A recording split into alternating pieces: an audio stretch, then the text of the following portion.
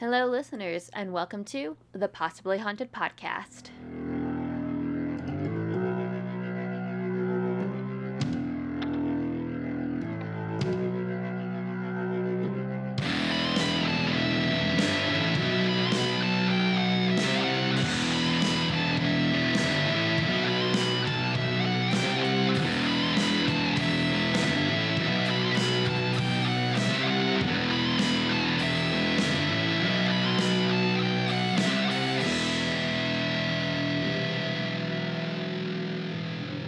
Hello, listeners, and welcome back for another episode of Coven Camp. This is your camp counselor, Morgan, and today I'm going to be bringing you the next Sabbath in our cycle.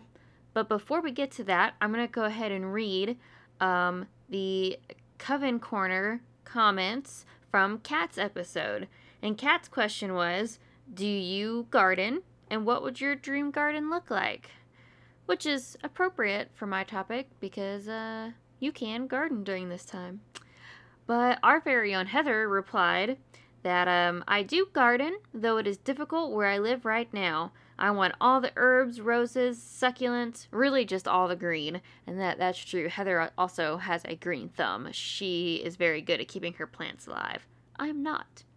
Heather also posted a picture of her ideal garden. So if anybody wants to go see that, you can find it on Facebook, I assume, because that's where she commented. So, that's always fun. I cannot garden at all. I killed a succulent, and for anyone who knows anything about plants, you should know that's hard to do. But I did grow up in a arid desert region, so it's not my fault. My Coven Corner question for you guys is, since we've all been in this, nice quarantine, I want to know if you've been reading those quarantine books. What was your favorite book you've read during this quarantine? Did you read any? Did you want to read something? Myself, I have decided to restart Aragon. I know I read the first book. I never got through Inheritance, and I know it was extremely popular in its time. So I figured I should give it a shot. So if you have a book you're reading and you want to share it, let us know. Facebook, Instagram, wherever you want. I think Twitter too. That's always valid. I like Twitter. I'm getting into Twitter more. Getting into the tweets. Tweedly. So the next Sabbath in the Wheel of the Year calendar is, of course, Mabon. I really like Mabon. It's nice fall feelings. And a lot of people consider this, it's more than just a day and a Sabbath, it's a season. Because honestly, it is. It's September harvest season, and it's the fall equinox, which occurs somewhere between September 21st and the 23rd. And this fall equinox is also known as what we call it, the pagan holiday of Mabon, a time of balance and change. Now, about this time, the sun enters the zodiac sign of Libra, symbolized by the scales, which echoes one of Mabon's themes of balance. At Mabon, we are at a point when, briefly, the light and dark are equal, but almost at the same time, we tip toward the dark part of the year. Mabon is the second of the harvest Sabbats and the first dark Sabbat. And of course, our first harvest Sabbat was Lunasa. So, according to Welsh lore, Mabon was the son of the great mother goddess Madron. The name Mabon means great sun. In some traditions, it's translated as the great sun.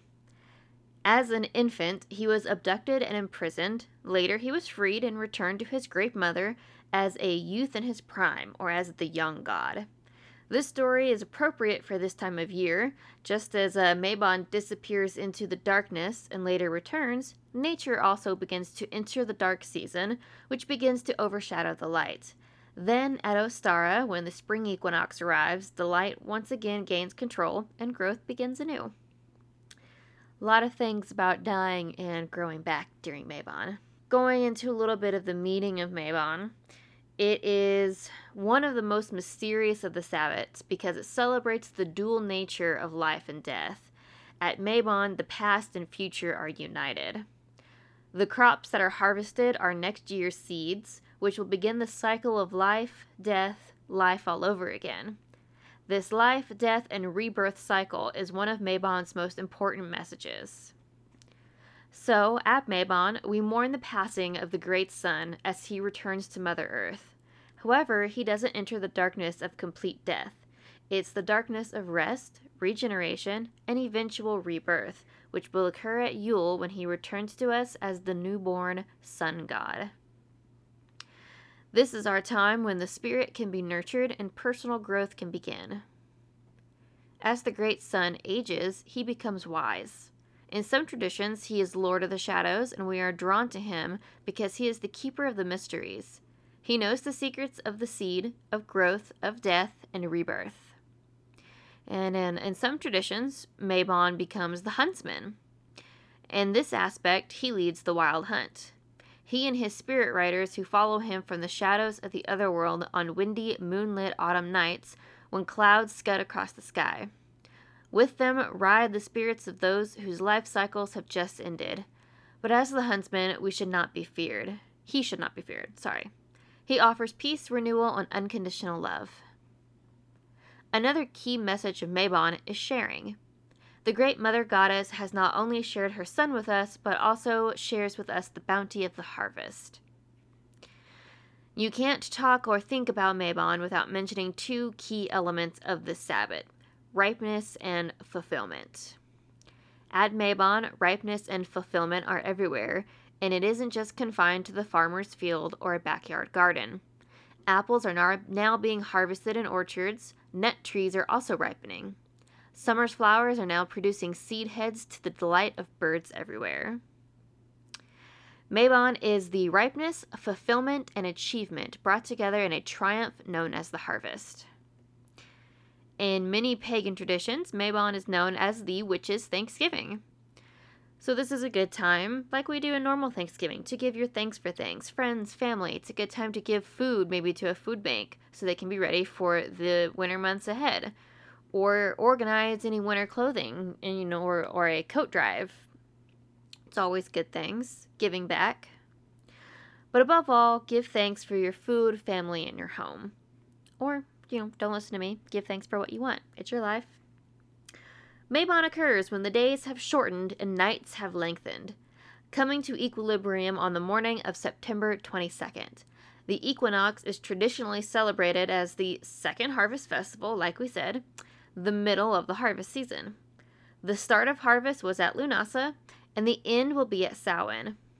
This high holiday is a time to recognize the waning of the green man and the vitality of nature, and to celebrate the bounty that was received from the cycle of the wheel. Following a lunar-based calendar, the midpoint between Lunasa and Samhain is calculated to be September 17th at 8:19 a.m., in essence, the night of the 16th, which is also the night of the dark moon and suitably celebrated as an Esbat. And a little bit about Mabon's celebrations. Often these festivities are more formal in dress and more relaxed in ritual. This evening is the Wiccan Thanksgiving. A feast is a usual accompaniment to the giving of thanks for the bounty received from that which was sown last spring, actually and metaphorically. The spiritual symbology is that of the cornucopia, the ever-abundant horn of plenty. Root crops like carrots and onions, breads and nuts, and fruits like apples are all abundant at mid-harvest. Use plenty of apples to adorn and spice pork, and for pies, sauce, and serving fresh breads, things like that. Slice the apples across the midpoint to expose the pentagram. You can also use grapes in your feast because wine is very appropriate because you harvest grapes at this time. So drink lots of wine. The Sagittarius moon will help to counteract and open the secretiveness of the rising Scorpio and create a space of optimism and freedom along with warmth, sociability, and friendly banter.